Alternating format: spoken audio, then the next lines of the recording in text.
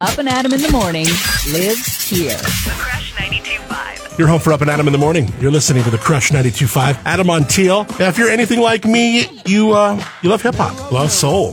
I loved it back in the day. I love it now. And just like rock and roll, I'm fascinated with its history, its inception, its evolution. So today, to get somebody like Maseo from De La Soul, hip-hop legends, these guys, to get them up and Adam in the morning, especially in the light of so much going on with the group itself, the loss of Trugoy the Dove, the music now being released and put all over for folks to appreciate it. It's been absent from a lot of these streaming services for a while. I just can't tell you, Maseo, how much it means to have you up and Adam in the morning and to be able to chat with you. Oh, man, thank you much, man. I appreciate that. For real. So, God, there's so much to talk about. I mean, one, at long last, De La Soul's back catalog, including classic albums like 3 Feet High and Rising, it's available now, right? It's streaming. We got it. Yep, we got it. We all have it now. Yes, we do.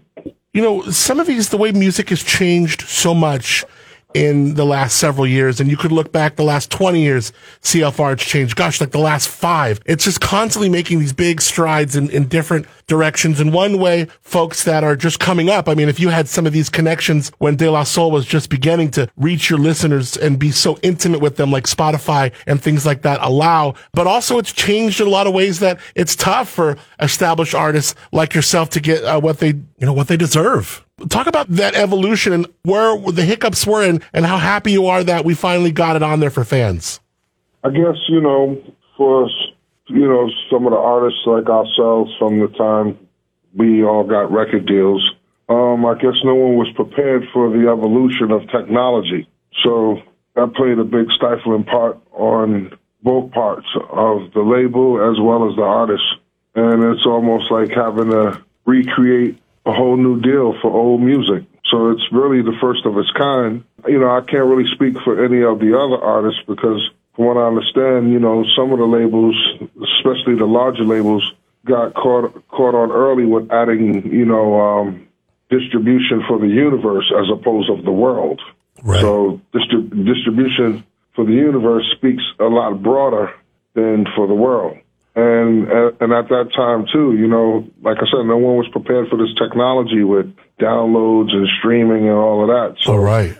It's obvious, and I believe it's the same for the movie industry. You got to go back and recut new deals for a new medium. Right, right. And at times, negotiations can be tough. And we had a 10-year stretch of trying to negotiate, especially when Tommy Boy came back. Like I said, it was a very unique situation because Tommy Boy did fold as a label. Right. So that was one of the main issues, and then the catalog was pretty much hung up in whoever they lost the catalog to, which I think was Warner Brothers at the time, But with all the existing infractions that existed around the catalog with sample clearances that never been done before, because of whatever they decide to not clear in the past, because it was pretty much still the early day of hip-hop, No one ever thought 3 Feet High and Rising would have been as successful as it was. 2, it was those years of sampling and people didn't think it was, the way we used it wasn't that significant enough to clear. So if that was the label's choice, that was the things that happened, but, that's what ended up opening up an entire new business for lawyers. Yeah, that's a whole new industry. Yeah. With Reservoir Media acquiring the rights to the music and then making a fair deal with us to now present it to the world, which has been a beautiful thing. It is, indeed. We got DJ Maseo from Hip Hop Legends De La Soul. He is up and Adam in the morning. Now, when they released this music, they released that back catalog, streaming went ballistic. It went nuts. I can't wait to talk to you about that, how that must have made you feel. Also, I know you've been through a big loss with Trugoy the Dove. We're going to talk about that and a lot more when we come back with Maseo of De La Soul. He's Up and Adam in the morning. You're home for Up and Adam in the morning. It is the Crush 92.5. Adam Montiel on the phone. I am so excited. Hip-hop legends, these guys. De La Soul. DJ Maseo is Up and Adam in the morning. I'm so curious. When did you see in the rise of De La Soul, like, damn, like this is not only taking off, regionally here in the country, but you started seeing around the world, they are feeling what De La Soul is expressing. When did that kind of hit the three of you? I mean, it hit me early on when in the beginning when 3 Feet High and Rising was out, and my manager at the time, Russell Simmons and Leo Cohen, had to come up to my school to see if I can get permission to go on a 3-week tour around Europe and UK. So that's when it first began to hit me. Right. And then also throughout the rest of that year, learning the dynamics of the different people we were performing with. On one end, we would be on tour with LL Cool J, Big Daddy Kane, NWA, and Too Short. And then the next thing you know, I'm on tour with the Fine Young Cannibals, So the different spectrums of touring that we were doing. And the next thing you know, I'm on tour with Regina Bell or somebody like that. It began to dawn on me then the broad spectrum of audiences we were meeting, we were connecting with then. And I think innately, me as a DJ, I connect with an audience. I always got that ability to connect with an audience. I've been rocking parties since I was 15, so been significantly a part of my approach. And then to be a DJ that actually make records, that's just something I'm in tune to, The first week, I think, 12 million plus streams where it's just it was like people were just waiting at the edge of their seat on bated breath for this music that they've loved for so long. Were you even thrown back by that a bit? I was thrown back.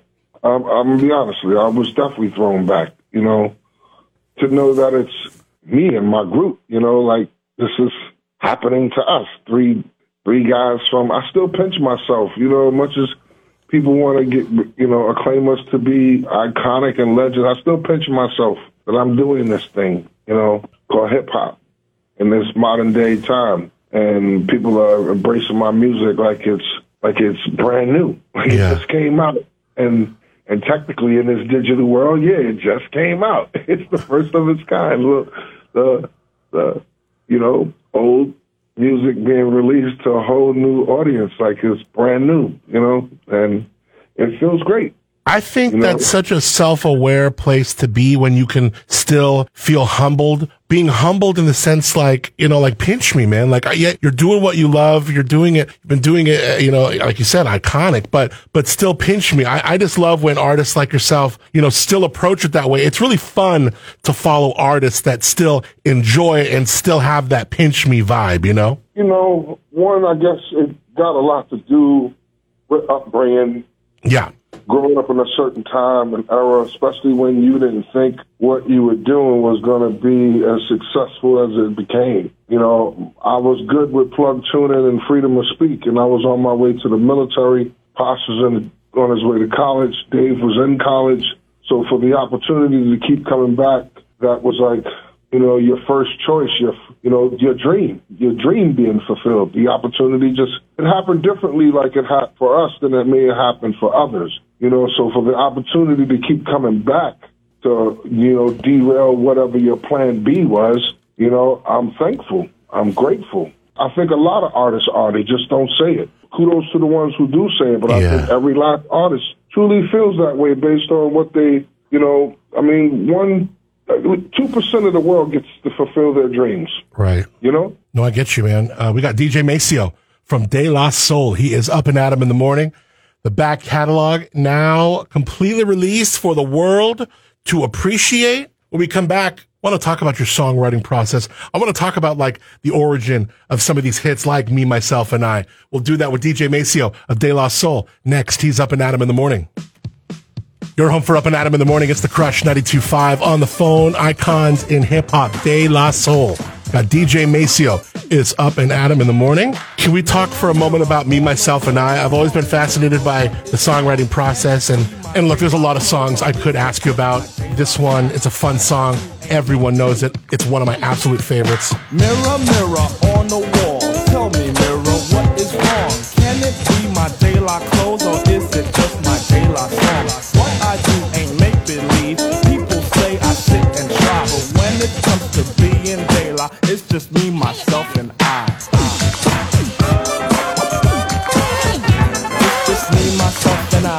some of these hits, do they come to you like in 20 minutes? Do you agonize over them as far as lyrics, and then you're putting the beat together? Is it the other way around? How are these masterpieces finding their way whole? The creative process it's a wide open space. It can come from anywhere. Me, myself, and I honestly happen to be the very last song created for 3 Feet High and Rising. And granted, it was always a sample I wanted to use. You know, my group wasn't quite sold on it until we had an experience of one at the label and them feeling like we needed a potential radio record. They felt like the album was great, but there was nothing they felt like they could really go to radio with, black radio in particular. And I had been sitting on this sample for since forever, since we started to connect with sampling. I had been sitting on that, even a lot of the funk stuff I was sitting on heavy. And no one was really feeling the idea of using the record until we had this moment at the label. And me understanding the conversation of where they were coming from, I felt like I had that record. And I felt like we could make a radio record in our own way, you know. As long as it's coming from a genuine place, I think we could pull it off, you know. Drew wasn't feeling it at all. It was just nothing really connecting. Prince Paul and I was the only one who really were like funketeers. And I know you said before, like he's almost like the fourth member of De La Soul. Is that kind of why? Yeah. Because in times when you didn't see eye to eye with the other two, you had a real connection with him. Yeah, I mean, fourth member, big brother, mentor, definitely our producer. You know, we all produced, but the way Paul produced, he gave us courage. He gave us courage. He gave us freedom. He taught us a lot. You know, he already felt like, you know, we had what we had. This is the reason why he worked with us. But what he lended to the group, because here it is, we were definitely already producing. It's just that we weren't really in a professional studio yet. And Paul definitely helped us navigate through the studio. He let us touch everything. There was a freedom in working with Paul, you know, a freedom that we established with him that we hadn't quite established with one another yet. I think our thing was like we was really on vibes, but everybody was still kind of a little rigid with don't f*** up my beat, don't f*** up my beat, don't f*** up my beat. Right. And I think Paul definitely, I know, Paul instilled in us, look, no idea is a bad idea. He's like, we got to try it all. And that was one of the most beautiful things I think I got out of him, because here it is, prior to working with Paul, I was working with my music teacher and some other people that really didn't never instill that freedom. It just felt so liberating, you know, when he said that. And we just, after that, we just was going for it. Next thing you know, it was just, I mean, only way how I identify our music is collage art, because we pretty much added everything to it, you know. And the way we developed song structure with the samples that we use, it was learning from the R&B records and the funk records and the soul and the rock records that we were listening to when we were younger. It was all the structures of those records that we were actually patterning, making our patterns of our songs behind that. I could say for me, the skits to me were definitely inspired by Parliament Funkadelic, you know, with all the weird voices and changes and stuff like that. I was totally inspired by them. No, I feel you, man. Maseo from De La Soul is up and at 'em in the morning. Coming back, we're going to talk about a huge blow that was dealt to the trio when they lost Dave. Trugoy the Dove passed away, and it hasn't even, I mean, these wounds are still. Maseo is going to chat with us about that coming up. It's the Crush 92.5. It's up and at 'em in the morning. You're home for Up and At 'em in the morning. It is the Crush 92.5. On the phone, these guys are hip-hop icons. De La Soul. We got DJ Maseo up and at 'em in the morning. Maseo, let me ask you, and I bring this up with the ultimate respect because I know that it hasn't even been a month since you lost Trugoy the Dove. How have you been hanging in there? How have you been grieving? And what has this last 3 weeks been like for you and just everyone in the fam? I mean, I hate to sound cliche, but it's definitely bittersweet. It's very bittersweet. You talked about the 12 million streams. Yeah. Yeah, it doesn't seem like I'm really all that excited. Nah, because my man ain't here to celebrate it with me. Yeah. You know, so it's just kind of rough when we really had, I mean, we were all aware of his condition, but we all were optimistic and wishing for the best. We had big plans, man. You know, as a group, we really had big plans, and it's just making it, it's really altered. Life is altered. My entire world is altered. You know, I mean, here it is. We hadn't really been on the stage together since the pandemic and all of that. And prior to the pandemic, you know, Paz and I had been doing shows without Dave because of his condition, but with the notion that we were all coming back, you know, eventually was coming back. And I got to see him. I did get to see him last summer, you know, face to face, because, you know, we had just hit the end of the pandemic, and I came outside for the first time, you know, to come up to New York to work on the catalog along with Paul. And Dave came to the studio, and that was the time I got to see him.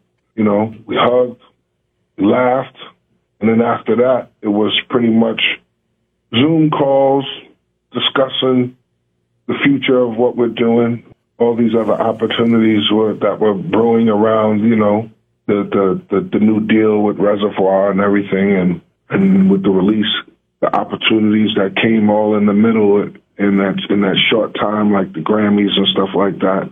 We all got pretty excited, but at the same time, I lost my bro. Yeah. You know, I got my moments, I'm crying. I got my moments that I'm laughing like crazy because, you know, we got so many great memories, you know, and then, of course, it's once a week since it happened. One of the homies or a family member, we getting on the phone and we're talking about them. And, of course, we, you know, it's tough, but I'm stepping into it just for the simple fact that I know if I go dark, if we stop, he stopped, and all of what we achieve would be in vain. So it's, at the end of the day, it's like, one, we have to continue our legacy, to continue his legacy. We have to continue the plan. That's it.